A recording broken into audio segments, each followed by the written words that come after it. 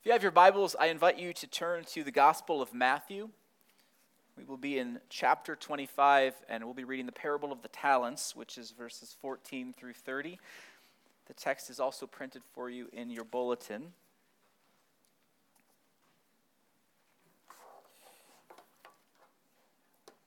From Matthew 25, beginning at verse 14, let us give our careful attention to the reading of God's Word. For it will be like a man going on a journey who called his servants and entrusted to them his property. To one he gave 5 talents, to another 2, to another 1, to each according to his ability. Then he went away. He who had received the 5 talents went at once and traded with them, and he made 5 talents more. So also he who had the 2 talents made 2 talents more. But he who had received the 1 talent went and dug in the ground and hid his master's money. Now after a long time, the master of those servants came and settled accounts with them, and he who had received the 5 talents came forward, bringing 5 talents more, saying, Master, you've delivered to me 5 talents. Here I have made 5 talents more. And his master said to him, Well done, good and faithful servant. You have been faithful over a little, I will set you over much. Enter into the joy of your master. And he also, who had the 2 talents, came forward, saying, Master, you delivered to me 2 talents. Here I have made 2 talents more. His master said to him, Well done, good and faithful servant. You've been faithful over a little. I will set you over much. Enter into the joy of your master. He also, who had received the 1 talent, came forward, saying, Master, I knew you to be a hard man, reaping where you did not sow, gathering where you scattered no seed. So I was afraid, and I went and hid your talent in the ground. Here, you have what is yours. But the master answered him, You wicked and slothful servant. You knew that I reap where I have not sown and gather where I scatter no seed. Then you ought to have invested my money with the bankers, and at my coming I should have received what was my own with interest. So take the talent from him and give it to him who has the 10 talents. For to everyone who has will more be given, and he will have an abundance. But from the one who has not, even what he has will be taken away. And cast the worthless servant into the outer darkness. In that place there will be weeping and gnashing of teeth. This has been the reading of God's Word. Please be seated.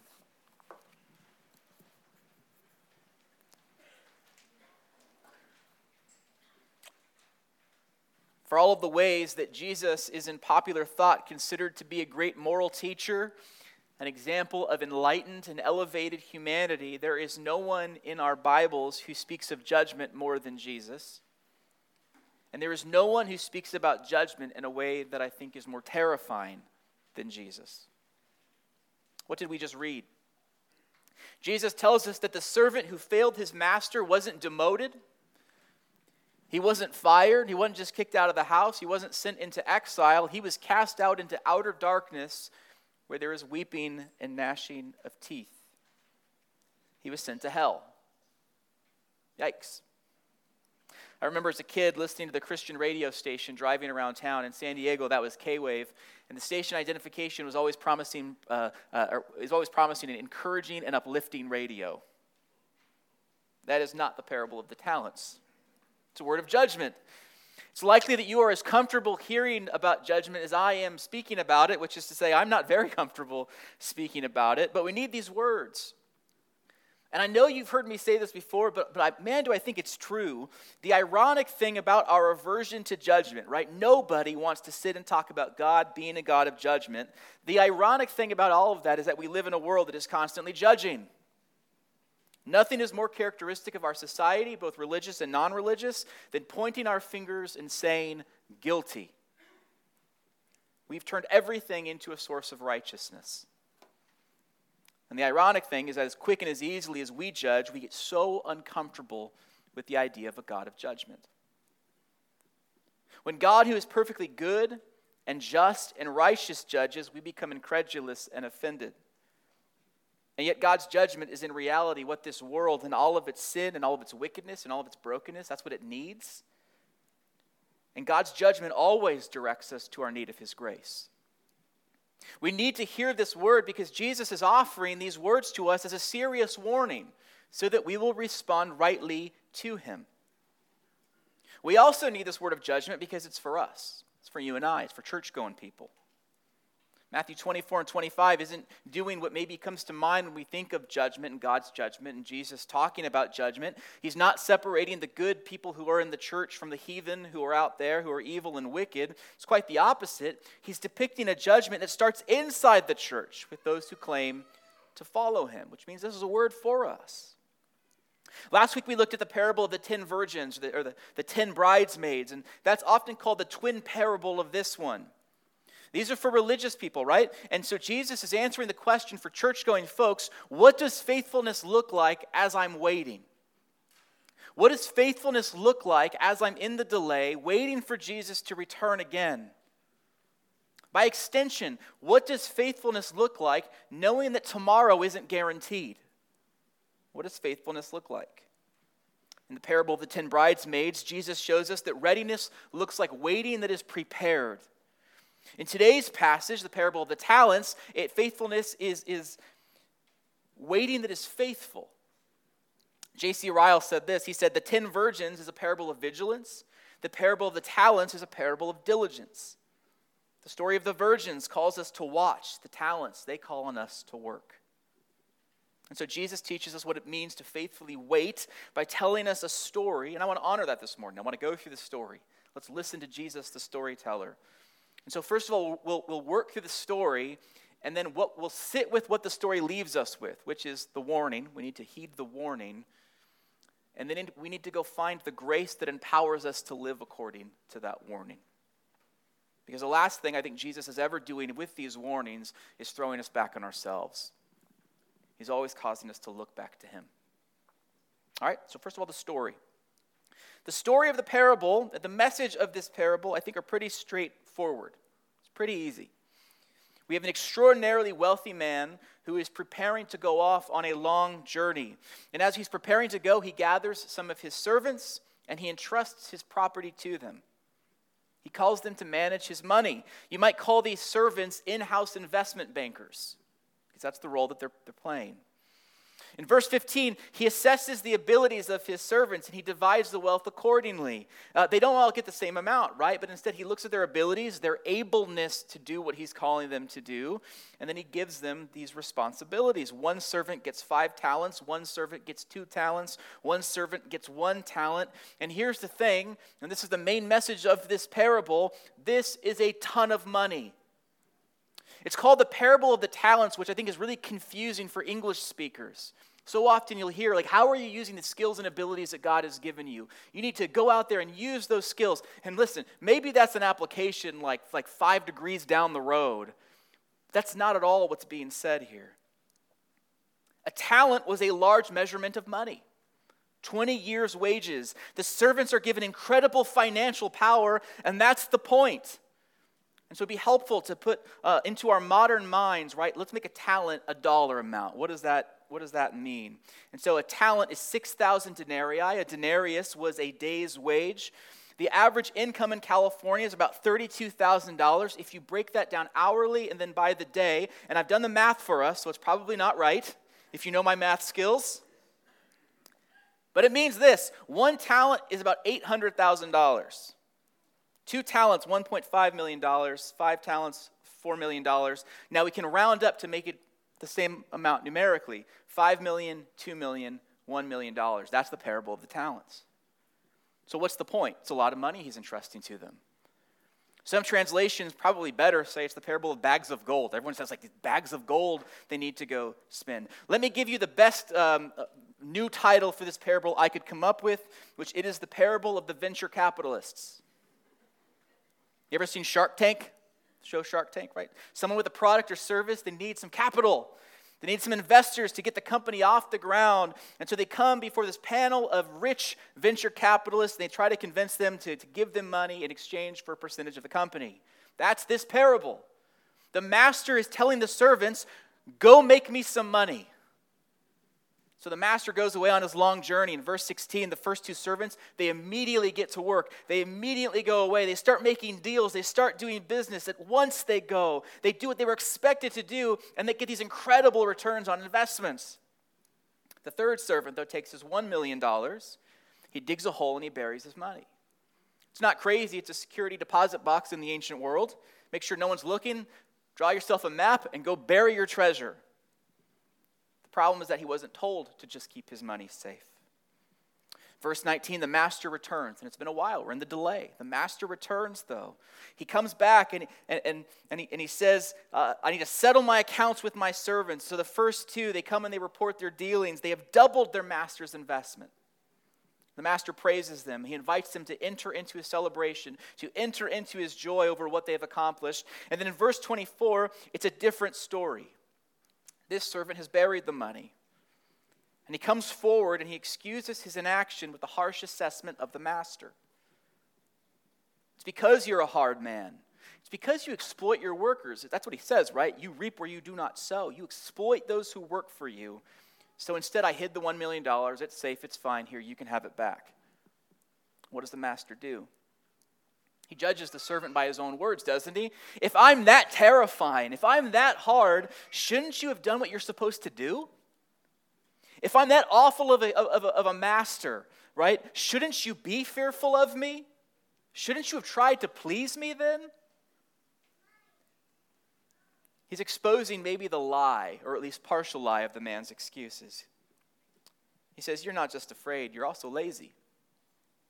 And it ends with the servant being punished. His money is given to the most productive servant, and that wicked servant is cast out into outer darkness. All right, take a step back. In the end, the story is pretty straightforward. Jesus is the master, fair enough. The servants are people who call themselves followers of Jesus. His absence is the delay right now. Jesus has ascended to the right hand of the Father. We await the second coming where he will judge the living and the dead. That is the delay. That is the journey of the Son back to heaven. And so what is the wealth that has been entrusted to us? It's salvation. I mean, what is salvation but Jesus entrusting himself to his people? He is giving his life that we may have life. He lavishes us with grace and says, live your life out of that abundance. In John 10, in one of those great job descriptions that Jesus gives of himself, I've come to give them life that they may have it abundantly. He's investing his personal wealth, so to speak, into his people.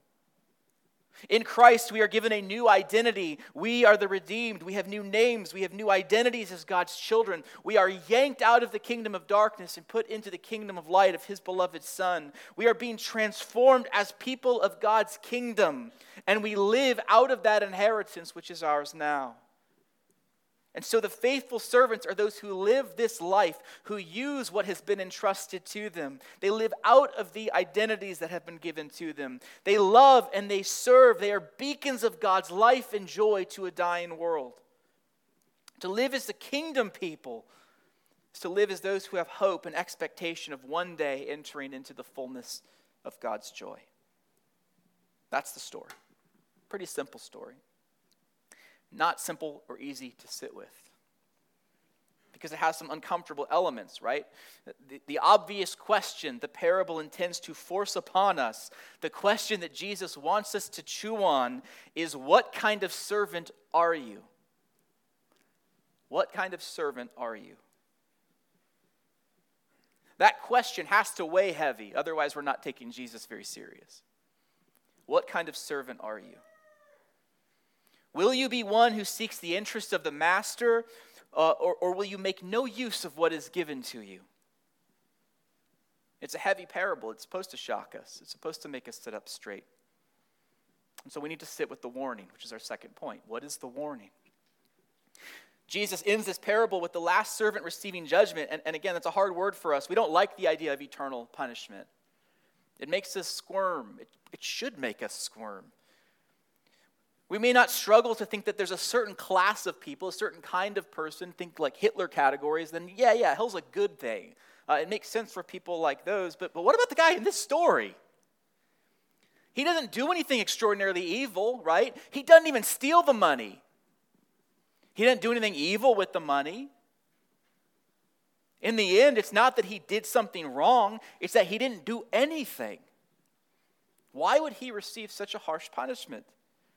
This is a person who was called a servant who is now cast into a place of darkness, out of the presence of the master. Why? It's because he's not a true servant. He had the title, but he didn't have the heart. He didn't serve, he didn't do what was expected of him, and it's not only that he didn't do anything, but his reasoning for not doing anything was awful. Because he gives a harsh assessment. He blames the master. He does nothing with the money. He doesn't even put it in the bank to earn negligible interest. And the ironic thing is that when he's assessed at the beginning of the story, he has the least ability, right? He has the least expected of him. You can hear the master saying, "You had one job."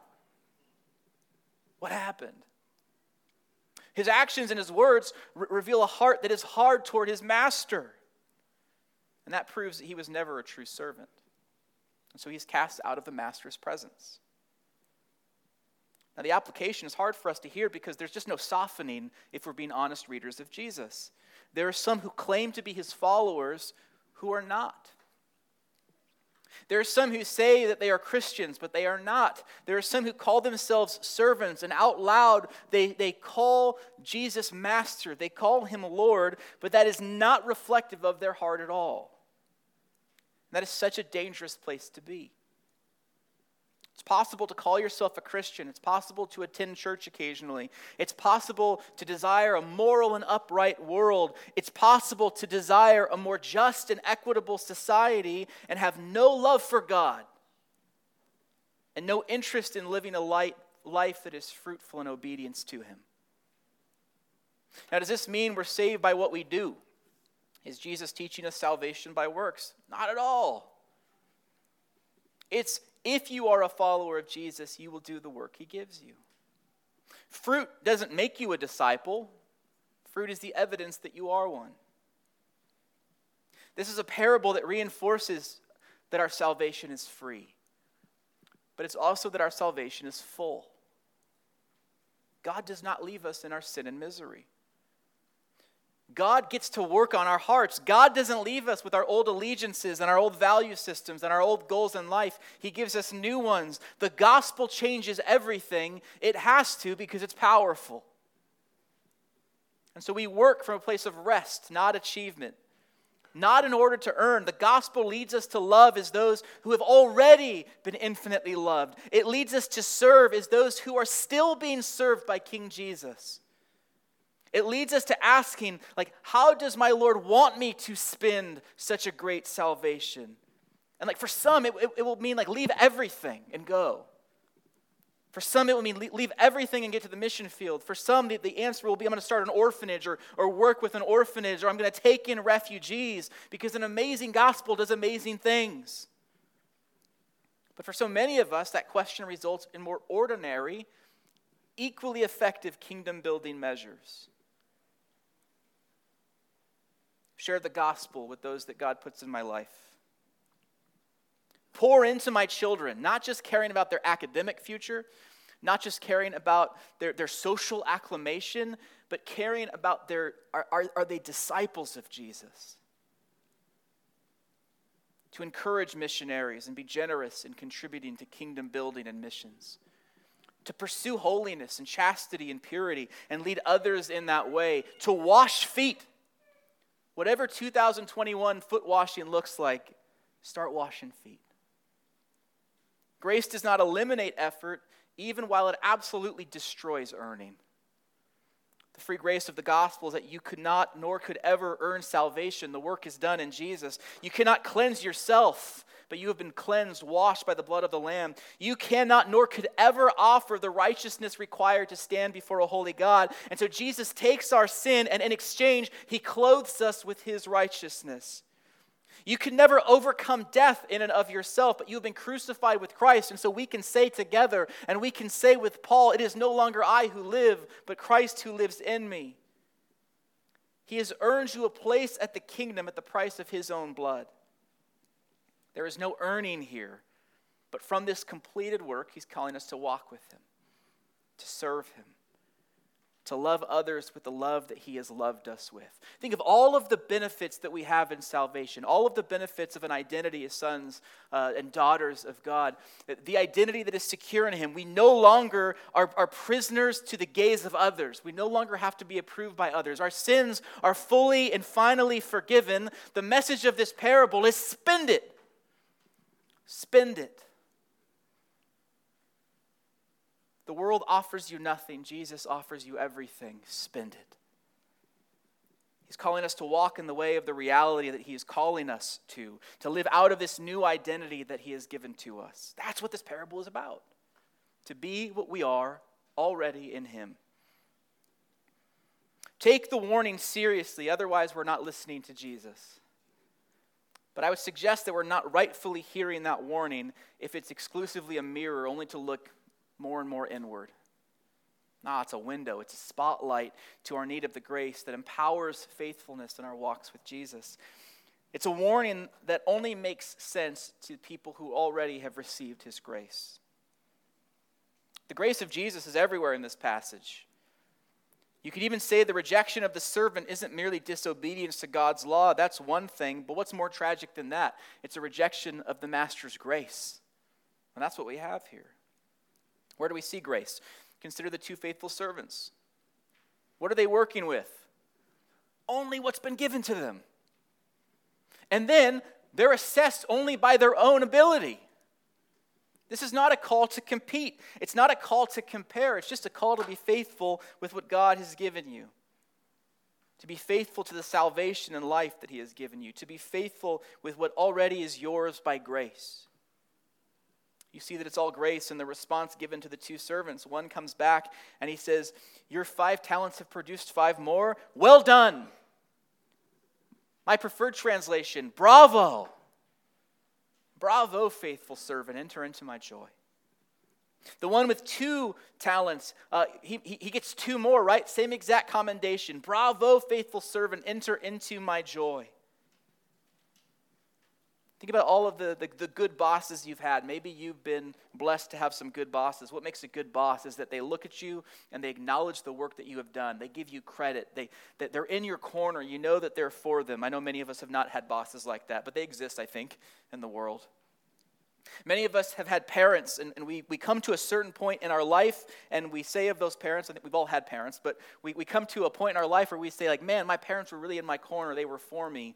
And part of coming to that point in life is realizing that some in this room never had parents like that. And so what a gift when you have parents who are in your corner who say, well done. Hopefully some of us get that. If we haven't got it with bosses or with parents, we get it from friends. We get it from others who God has placed in our life. And let me just say that all of those voices, and I think they're needed voices, they're gifts from God, those voices, all of those voices are just faint echoes.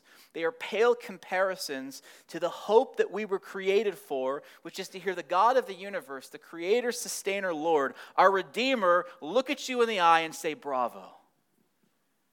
Faithful servant, enter into my joy. Isn't that an amazing thing to hope for? For God to look you in the eye and not say, I guess you're here now, huh? But to look you in the eye, maybe grab you by the shoulder and say, bravo, well done. But all I had was yours. I don't care, bravo. You're mine. One returns 5 talents. One returns 2 talents. That's $3 million difference. God isn't concerned about how much success. It's not that you're accountable for what comes of your efforts. He simply wants you to be faithful with the gospel, to be faithful with what you've been given. Even the third servant, the master says, you didn't even put it in the bank. Doesn't that imply if that servant came back with like 1% interest, that would have been accepted? Man, you at least have to give me some interest on that money. There's a joke in my family every time that we go through Taco Bell. I said everyone judges. Some of you are judging me for going to Taco Bell. That's okay. I can handle that. The joke in my family is you ask for some hot sauce, and the expectation is make it rain. Make it rain with the hot sauce packets. But instead, sometimes they give you like 2 or 3, and so the joke in my family is, what, is it coming out of your paycheck? Like, is the hot sauce coming out of your paycheck?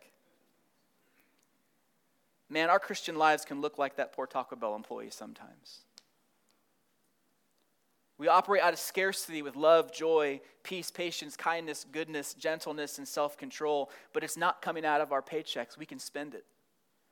We can spend it because we have all of it. We have all of it right now in full. The amount of money given is shocking because the generosity of the master is shocking. So to love and bear with one another, to serve others in need out of who we are in Christ, you know what that is? It's playing with house money. All of our lives in Jesus is just playing with house money. Spend it. Second place we see grace is in the master. The difference between a faithful and slothful servant really is how you view the master. Isn't that what's going on here? Two are eager to serve. One doesn't serve because he sees him as a hard man. What does that mean for us? Do we regularly stop to consider what God has done for us? Do we see God as hard and exploitative, or do we see him as gracious and good? The servant calls him a hard man, and he just entrusted his servants with $8 million. He doesn't seem to be withholding a thing. How do we view what God has done for us in Jesus? How do we view the value and the salvation that we have? Do you feel entrusted with something that is like an absolutely incredible amount of money? Take $5 million as the example. Like, what would you do for $5 million? What would it buy? What pleasure would you seek? What security would that provide for you? I'd be willing to do quite a bit for $5 million. But do you believe the gospel is worth more? Do I believe the gospel is worth more? Because that's the question, and it is. Man, it is.